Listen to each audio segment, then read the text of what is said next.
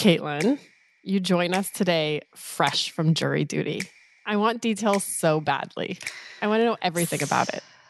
I want to tell you everything about it, but I can't because I am sworn to secrecy for the rest of my days. Can you tell me what the room is like? What are your fellow jurors like? Do any of them have bad breath? I know this is your kryptonite. I haven't thankfully been close enough to any of them to smell their breath. I would describe the room as about the same color as a doctor's office, but even more beige and more bad lighting, if you can imagine that. We do get to keep little booklets and take notes on everything we hear. And also the woman who sits next to me, I've never seen her take any notes. She just watches the same Instagram stories over and over. Oh, no. But, Is the judge really cool? There actually isn't a judge. It's district attorneys presenting evidence. Oh, right. But some of the district attorneys are cute. Oh, hey. Sounds like a dreamy 2 weeks. Maybe I'll go check my mail, see if I have an invite. Summons. From Religion News Service, this is Saved by the City, a podcast from two single Christian women making our way and meting out justice in New York. I'm Caitlin Beatty. And I'm Roxy Stone.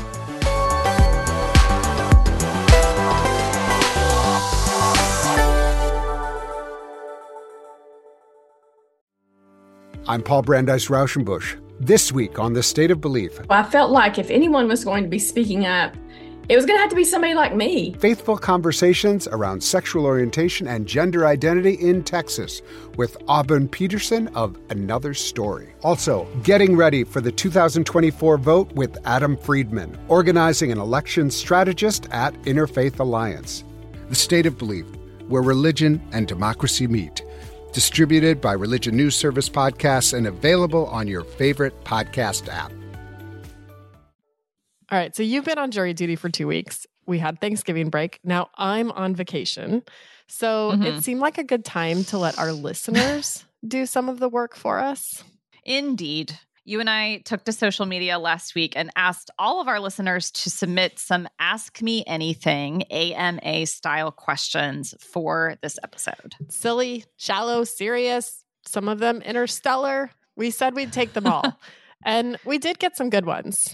And as a special treat for this special episode, here to deliver your questions to us is a very special guest. You're familiar with his work. You hear his name every week.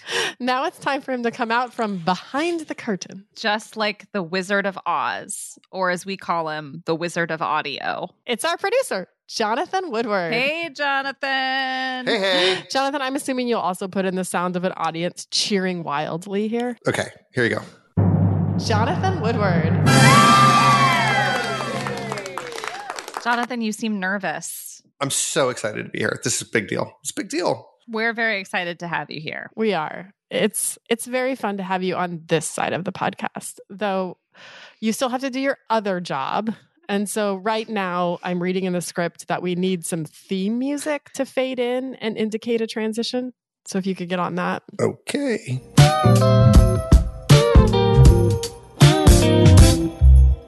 Before we get into our listeners' AMA, Caitlin and I each have a question for you, Jonathan. Okay. Don't act like you don't like it. Funny. Okay, so just for our listeners' pleasure, you're coming to us from Maine. Hey. You used to be on Buffy the Vampire Slayer. This was one of the first things I did when I saw that we would be working together. I was like, who is Jonathan Woodward? What's up with this? And I was like, that explains so much. It's so great when you Google Jonathan Woodward.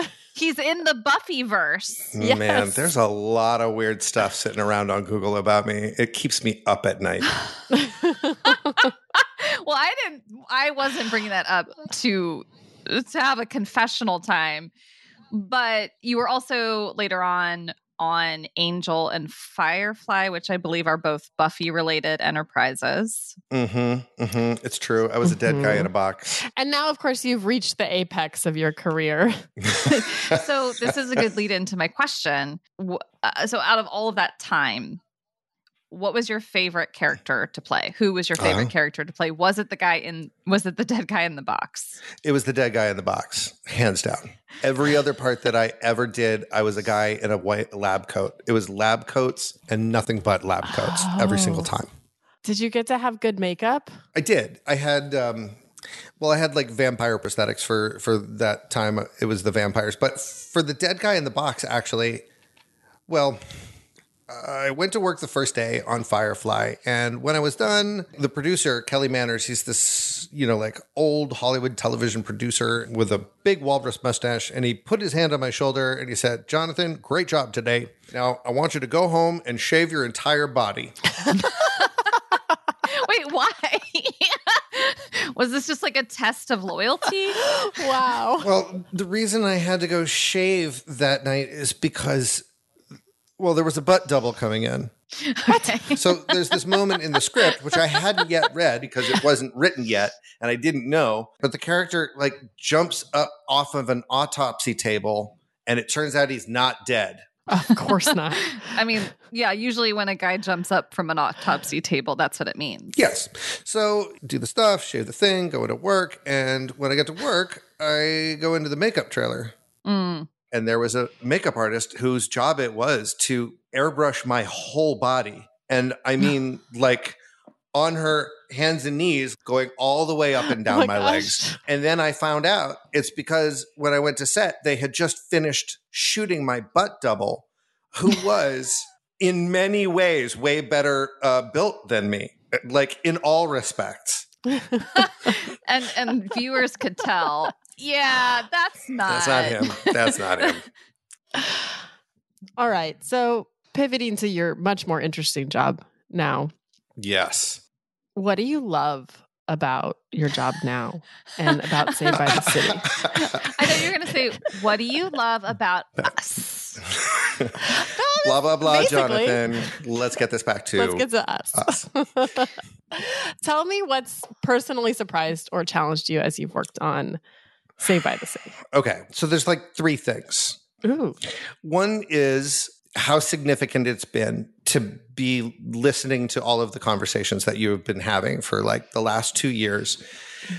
2 years worth of learning very deeply about what it's like to have something betray you and what it's like to row against the tide of your community. It's that you're struggling almost with yourselves because I've really learned how deep it goes. It's not just a practice. It's not just a faith. It's so fundamental. And I guess we know that sort of thing intellectually, but it's remarkable to see people so completely engaging with that kind of self-reflection. And normally people just lock themselves up in therapy. I mean, we do that too. This is our therapy, aren't you? Another thing is that over the last 2 years, I've had an opportunity to really, really reflect on womanhood in a way I don't think I would have otherwise. It's led to changes for me. It's led to evolution for me. I think, Roxy, you'll remember a couple of months ago or something, we were on a call. We were just blah, blah, blah, and doing the thing. Okay, you're going to do that, and I'll do this, and we'll send that to each other later, and that'll be great. And we were hanging up, and I said, okay, thanks, babe. Bye. And it's just ooh, yeah. Uh-huh.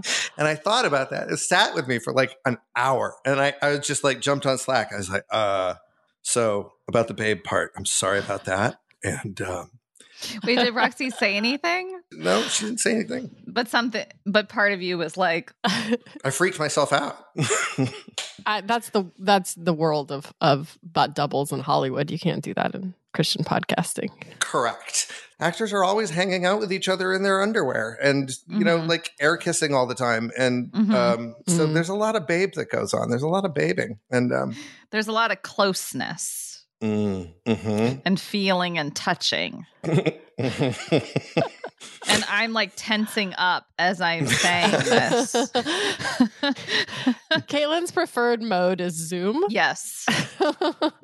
Different vibes, safe to say. Different vibes. Yeah. I also have had an opportunity to sit with sit and listen to people who are sharing stories about various kinds of trauma they've experienced in church settings and recognizing and, internalizing the things that happened to me in my youth group with my youth pastor when I was a kid, which were, like, I don't know. I've been trying to say these words out loud. It's very difficult to do it, but he was inappropriate with me. He sexually assaulted me, and it really wasn't until we were doing all of these episodes that at a certain point, I was always sort of like, yeah, I remember that. Yeah, that was that. And then I was like, oh no, that happened. That's what that is. That's a thing that happened. And I just never put myself in that category before, but it was. Yeah. I remember when you shared that with us. Yeah. Yeah. And it was really hard to hear that had happened to you. It was hard to just finally accept that actually had happened. It was a bewildering thing. It was such a confusing thing because it didn't feel like a violation. It felt like, okay, what's happening here? So, you know what? I have to thank you guys for that. That's huge for me. Well, thanks for sharing. Thank you for sharing all of that, Jonathan. Yeah. Because, I mean, we're you really could've... grateful for you.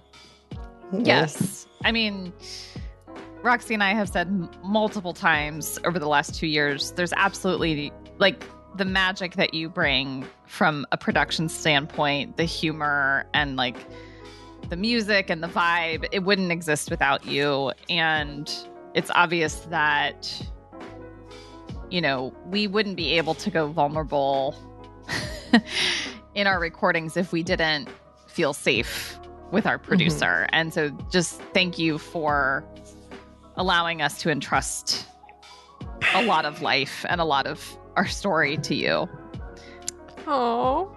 Every time one of those things comes out, like, it's just such a gift, Like, when we started this, like, I fully was like, bare your soul, do it. Tell us all your secrets.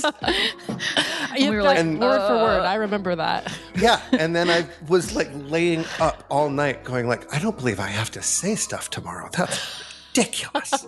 How dare they? Well, thank you for going on this journey with us the last 2 years, and for however many years into the future we continue this endeavor. All the years. All the years. I have questions for you guys. Oh. Yes. Fine. We're ready, mostly. Okay. Sometimes in this thing, we have this sort of rather clinical remove when talking about faith, because that's just part of, I think, the way you work with it as journalists and as intellectuals and as thinkers. However, I start to wonder sometimes, do you ever think about the podcast? I know you think about it as a journalistic exercise, but do you think about it as a faith exercise as well? Okay, was that as scary? You're rocking back and forth. No, I'll go first. Yeah, Caitlin's like literally. Caitlin is now in a fetal position. She has. We no longer see her. The beads of sweat are. I will go first while Caitlin collects herself. I did not start out that way. At the beginning of this, I thought this will be fun. I'm excited to just shoot the breeze with Caitlin and talk about things that we care about, but also have some fun. And I underestimated the amount of transformative work that would happen just by the exercise of processing this stuff together. And yeah, I mean, I think there's times when I'll come into it and I'll maybe have done some research for the topic or read something or worked on the script and I'm like, I've got this. And then in the middle of an episode, it'll suddenly like hit me and I'll be talking about something I wasn't expecting to talk about or be having some kind of a realization or an epiphany or whatever. And that wouldn't have happened without this forum and without these conversations and without you two. So I do think that there's ways that has deepened my faith and also forced me to reckon in real time with difficult ideas or difficult moments that I might have been tempted to, just ignore or go out to dinner and hang out with friends instead and just like not deal with. But the podcast doesn't really let me do that. So it's definitely been an act of faith, both in the sense of like stepping out in faith and also in the sense of like deepening my faith. Caitlin?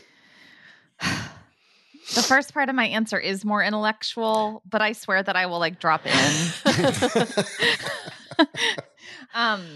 So my intellectual part of the answer is that even though Roxy and I are both good about like keeping our journalistic persona, the work that we're both in, or at least for me, feels like a natural extension of my faith and my relationship with God. So there's not a strict division to begin with.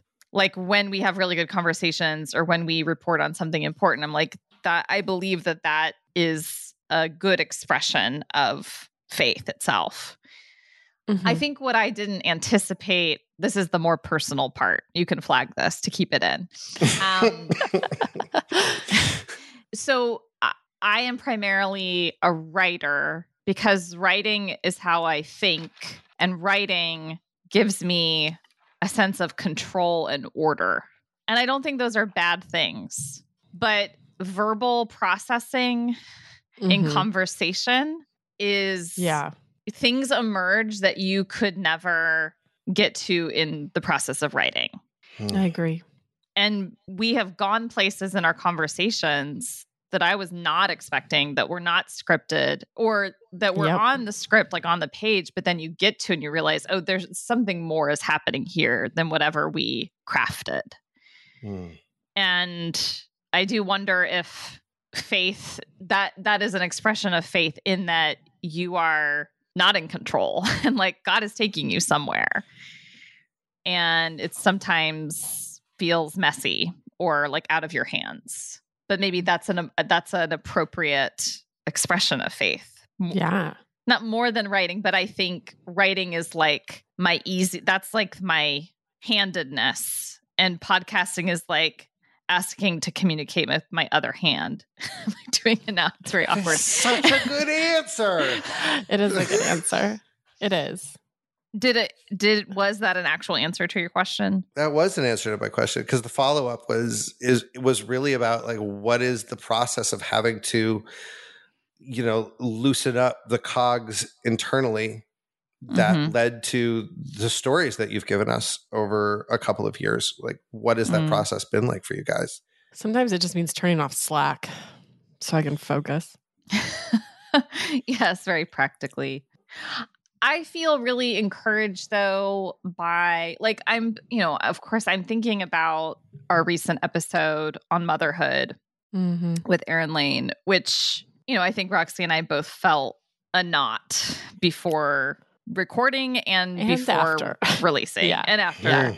Yeah. But then to hear from so many women, like so many more people than normal, to say, thank you so much for speaking from your experience, for giving words to things that I have felt but didn't know how to say, like that feels like it makes it worth it. Yeah. And for that episode too, I had several friends reach out. I mean, we heard from a lot of listeners, but I also heard from some really dear friends who were like, it meant so much to hear you say that. And it opened up all of these conversations about where we all were in our lives, and some were moms and some are not moms, and what that's meant to all of us. And some of these people have been friends for a long time, but we just, I don't know, because you're really happy for your friends when they have kids, and then life kind of happens. And I think it just, it created this moment for everyone to be really honest about how they felt about something that is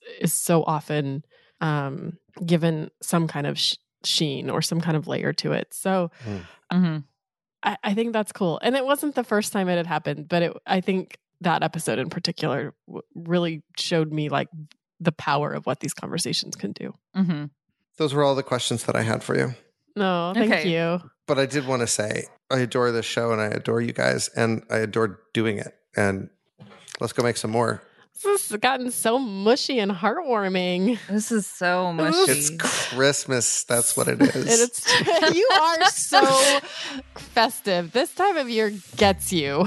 Guys, I started making fruitcakes 3 weeks ago. Are you going to send us some? Because I loved that fruitcake that you sent us. And It was boozy. It was so boozy. Super also, my boozy. parents loved it too. So Gotta eat it when it's very cold out. Its peak experience with that is on a chairlift, but I don't get on chairlifts very much anymore. Yeah, I haven't seen one of those in New York, sadly. But we'll be awaiting your bourbon-soaked, rum-soaked rum. cakes. All right. Next up is all of your questions. Questions that I will be asking of Roxy and Caitlin right after the break.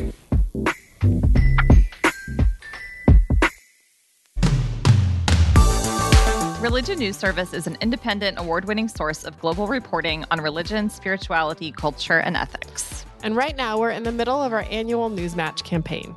We're a nonprofit newsroom, which means our journalists depend on your support.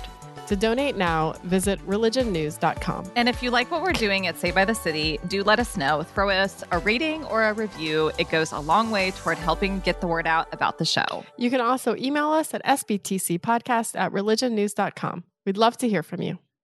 I'm Paul Brandeis Rauschenbusch. The State of Belief is a weekly podcast with a potent mix of spiritual wisdom, political strategy, and hopeful commentary. In a series of inspiring conversations celebrating our diversity and bringing us together to, in the words of the great James Baldwin, achieve our country. The State of Belief, where religion and democracy meet. Distributed by Religion News Service Podcasts and available on your favorite podcast app.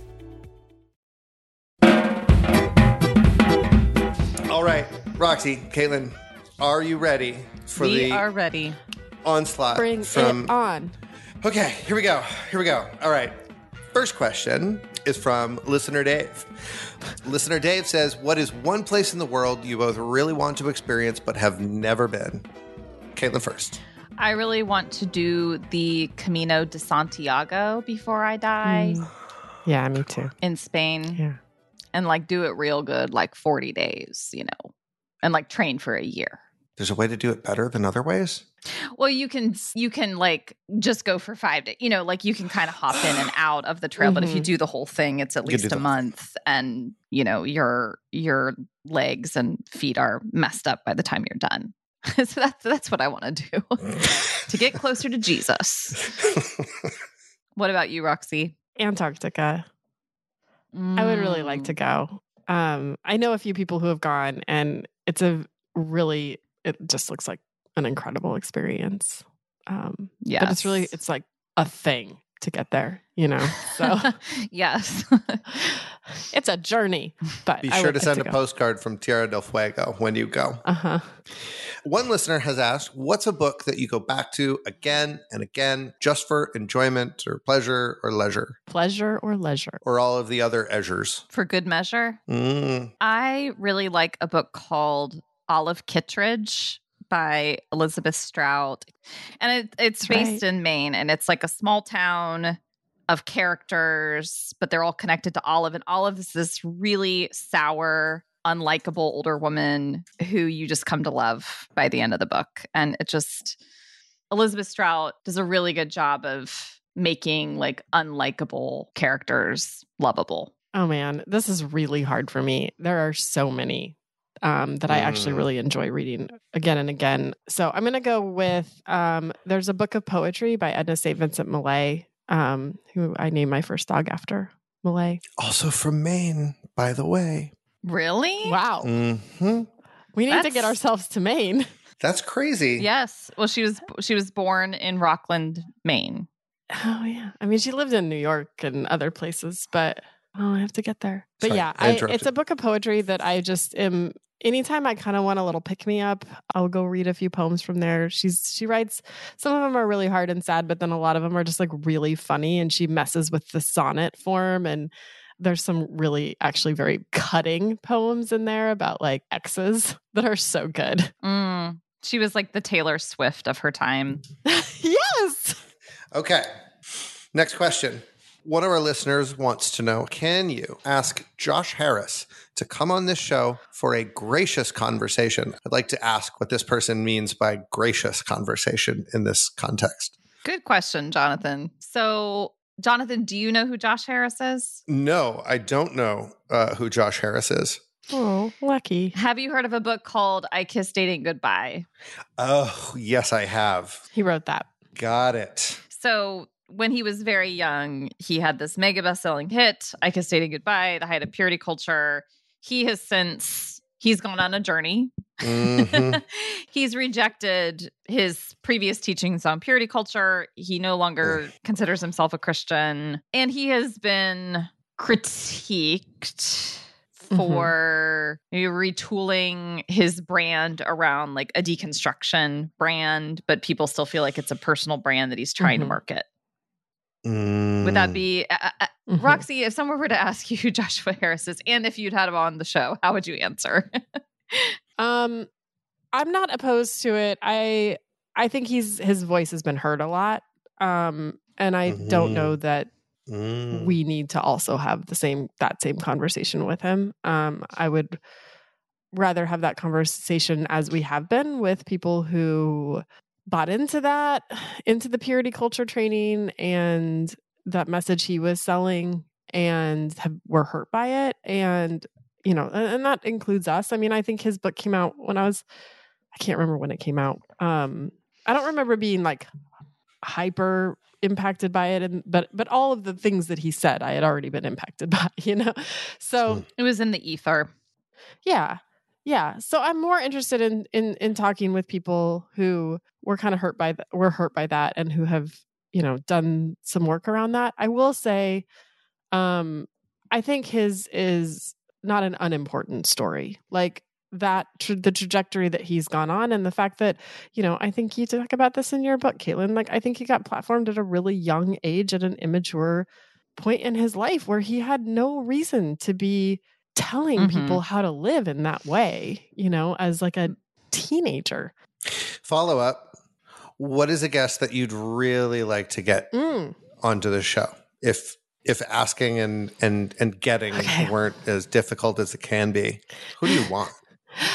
Like, are we reaching for the stars? I'm reaching for the stars. Yeah. All right. I want N.K. Jemisin, who is a sci-fi novelist, and she's written several sci-fi novels. There you go. That was good wordplay there. She's won the Hugo Award for literally 3 books in the trilogy. All 3 books she got a Hugo Award for, which I think was unprecedented. But she has an amazing mind and an imagination. And she recently wrote 2 books about New York City and kind of created these avatars for the city and each of the boroughs. And it's a very fascinating look at the personality of New York City and the ways that it's changing. And I loved those books. I also love the way she really explores religion and the impacts of religion culturally, and not so much in that book, but in some of her other books. So I'd love to have her on. I have 2 answers. One is slightly more attainable than the other. The big high one, I think it would be amazing to have Stephen Colbert on. Yeah. Good answer. And maybe it's not, I don't know. Yeah. Maybe it's not that far away. We had his spiritual director. We had his pastor on, his priest, We already have a connection. We have a 1-degree connection. I would also be curious to have on Michael Curry, the presiding bishop of the Episcopal Church. Yeah, that would be really cool. Who seems like a very thoughtful, generous, and deeply committed Christian leader. All right. Okay. We're putting this Steven, out. Even though we don't believe about putting energies out into the universe, we're putting our energies out into the universe and hoping they... Okay, so here's a big question. Michael wants to know, do you think there's some people that are actually robots living among us? I do not. I hope not. I watched those movies, and I hope not. Things do not work out well. Ever. Okay, Matt wants to know, what's the best book of the Bible and why? What if I said like Deuteronomy? It's like, I just love those laws. Those cubits about how the temple needs to be constructed with these different cubits. I mean, just open your Bible to the middle and you'll land on the Psalms, and the Psalms are the best. That was going to be my answer.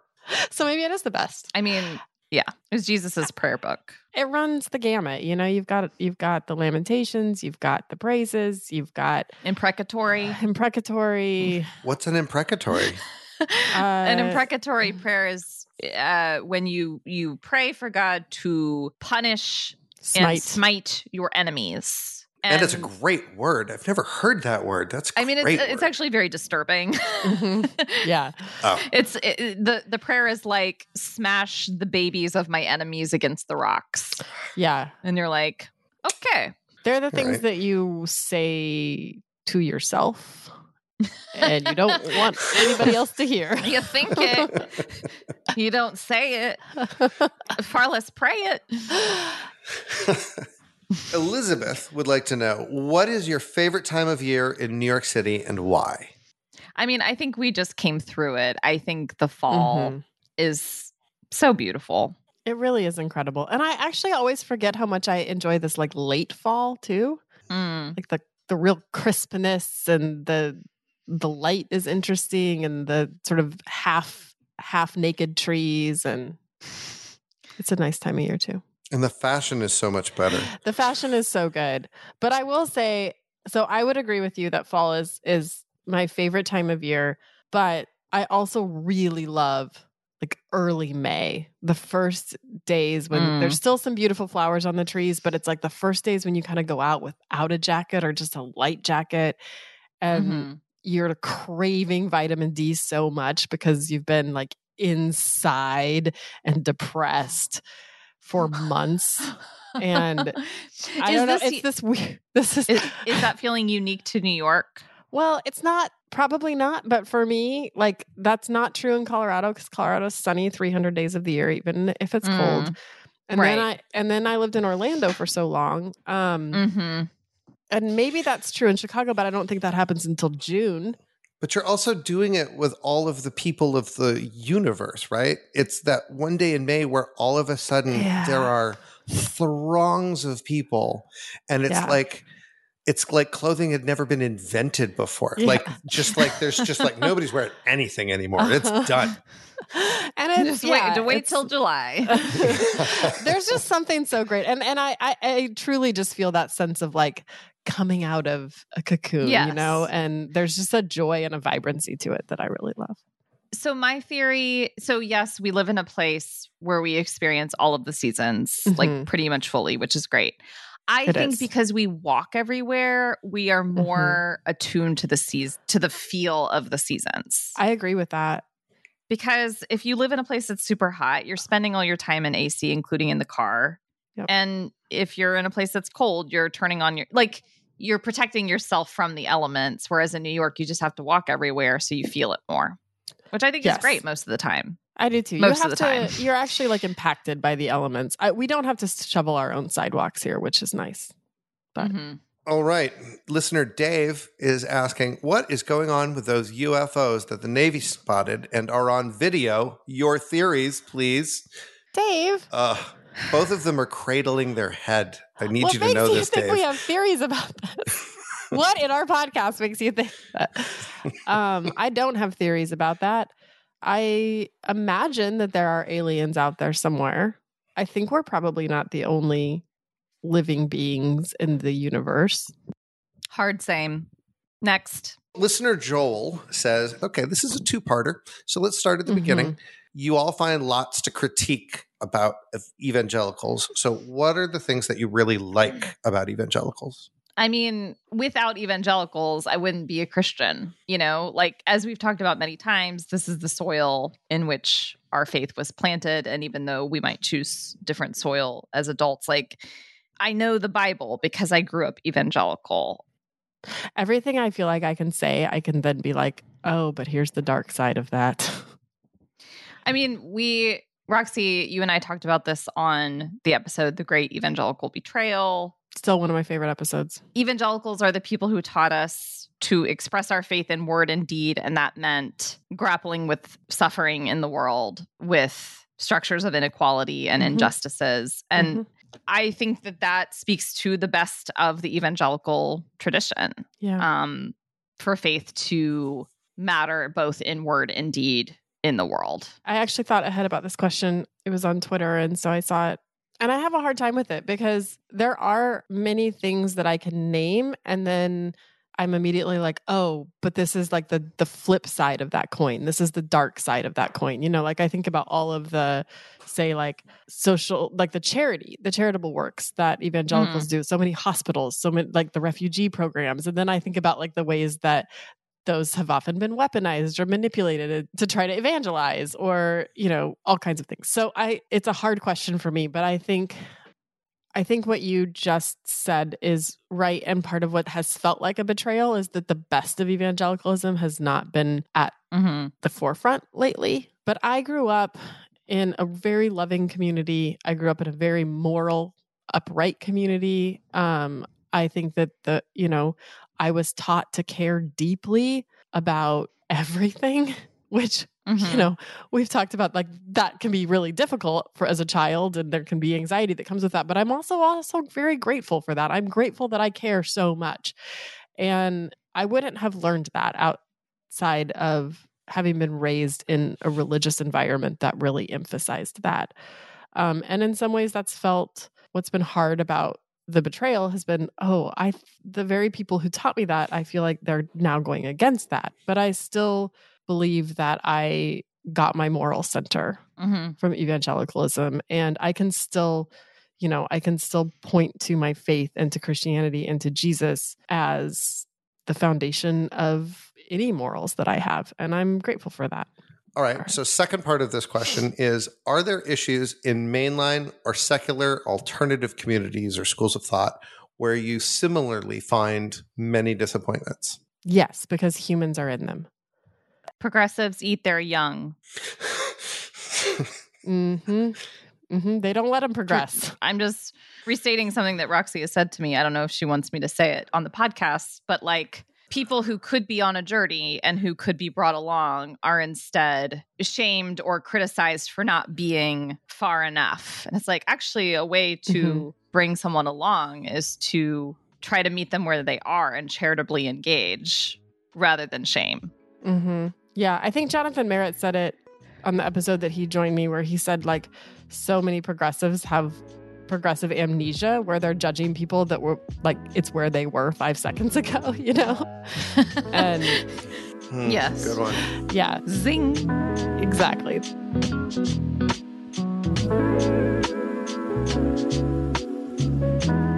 Okay, we're rolling into the final questions here. Kathleen wants to know, Roxy, it was heartbreaking when you wished someone would have brought you soup after you broke your tailbone that time. Is it difficult to find Christian community in a large city where your church might be in a different borough or a subway ride away from your apartment? This is such a deeply earnest question from outside New York City. I feel like Kathleen would have brought me soup.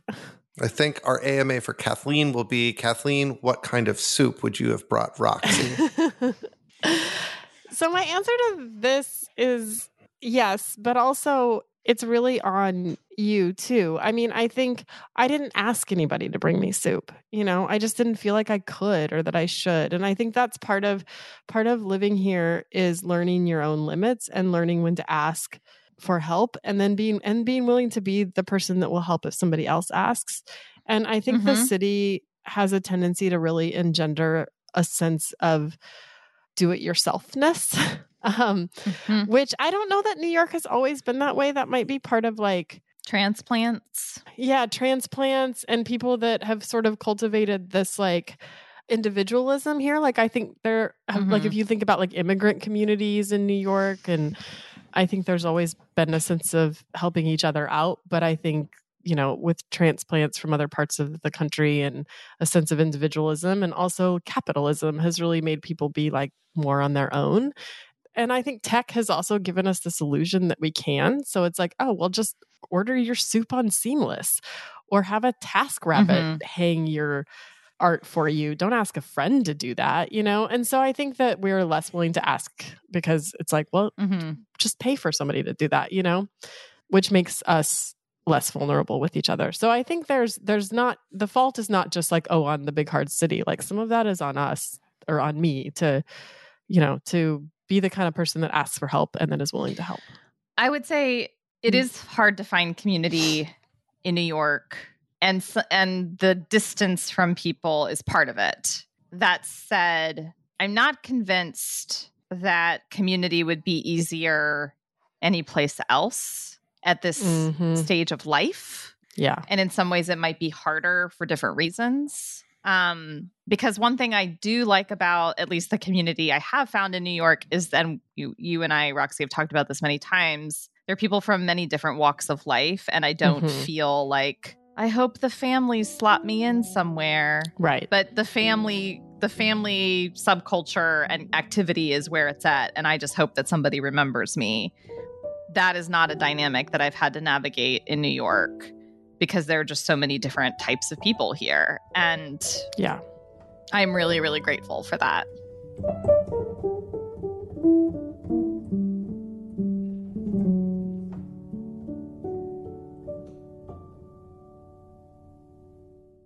Listener Brett says, name the most transformative for you work of fiction, novel, film, or whatever.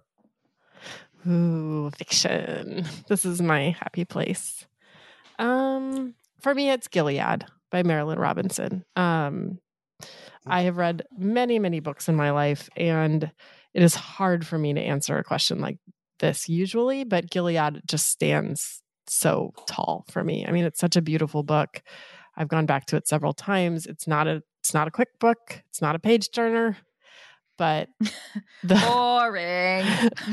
the wisdom in those pages, the punch that each sentence packs is just unreal. So, she's an incredible.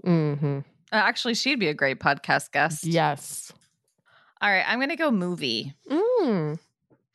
And I'm a big dork, and I have a film log that I keep on my computer of all the films I've ever seen in the world, like ever. I try to remember. I love that. How long is it? How many? I'm sorry to interrupt. How many are there? I'm embarrassed to say because it makes me sound like a big dork. It's like 500-ish. Excellent. Anyway, I have stars next to my favorite. And one of my absolute favorite movies that I come back to multiple times and that has shaped how I think about the world is Inside Out, a Pixar movie that came out in 2015. Yes. Of course, Pixar it just knows exactly how to capture the human experience in a way that speaks to both children and adults, which I think is just incredible.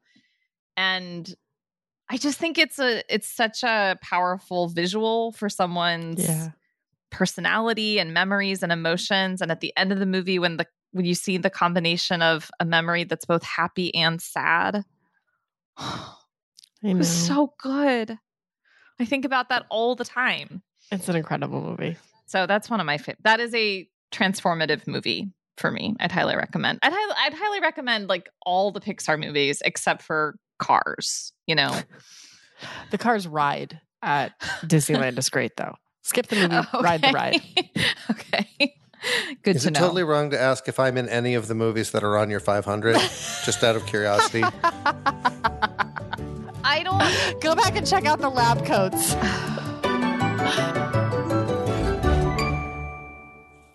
Okay. Last question. Listener Joanne has this question, which is probably the most important question. So here it is. She asks, why are you so cool? I think you can thank Sharon, my mom. Yeah. That's a good answer. And you can thank Karen. I mean, I if I have any taste, I get it from my mom, without a doubt. My mom made me fun. I think maybe I'm cool now because I realized I was never going to be cool. Like, I'm thinking about something that Annie Downs said about band geeks. And she, the girl discouraged her from joining the band because it wasn't cool. And Annie was like, yeah, but maybe the coolest people really are the ones who, like, don't give a beep. Right. Like, I've embraced my band geek. Like, I'm going to let my dork flag fly. I think that's right. I think I'm just going to go with it as like a given that we're cool. I like that neither of us is like, I don't know if we're cool, Joe. Yeah, we're both like, well, gosh, this is a hard question because, like, there are so many layers to our coolness. Exactly. I mean, what kind of cool is she talking about? Because we're cool in different ways. Maybe that's sort of my answer is I feel like I'm just very interested in a lot of things and will care about a lot of things, read about a lot of things, watch a lot of things. And, I think that makes, at least for good cocktail conversation. I want to take her answer. I think we're both very curious people. Mm-hmm. And when I say that, I don't mean like weird, although there's just an element of that. Like, we are both people who are curious about the world. Mm-hmm. And we are staying open to the world and like love learning new things and trying new things. And I think that keeps us on our toes. Well, this was fun, Jonathan. I loved this so much. Thank you so much for having me on. Thank you for being vulnerable. And now you have to get to work. Thanks for all 2 hours of this recording. That's going to be great. Saved by the City is a religion news service production. The producer is Jay Woodward. Hey. And the consulting editor is Paul O'Donnell. We get production assistance from Elizabeth Joy Wyndham. Chaz Rousseau put together our look, and Martin Fowler wrote our theme music. We are Roxy Stone. And Caitlin Beatty. And Jonathan Woodward. Thanks for listening. And if you like what we're doing at Saved by the City, let us know. Throw us a rating. I'm not crying. I thought of something that Jonathan said. Okay, so what now? Okay, when you were first talking about like how much you like the show, and it's really cool to see people like live out their faith. And I looked at Roxy, and I think we both had this like old evangelical thought of like, we're evangelizing the secular man. The end of this episode is an altar call. Did you do that thing to me? Did you just do it? We evangelized. Yeah, now that you've been stripped bare, we wanted to share some good news with you. I've been shot by the evangelical ray gun. Were you thinking that, Roxy, when he was talking about like it was so in my head I was thinking, how do we make sure this doesn't sound like we're trying to evangelize Jonathan? It was so like, oh my gosh, we got one. Yes. Do you want to learn more about the source of our faith? No.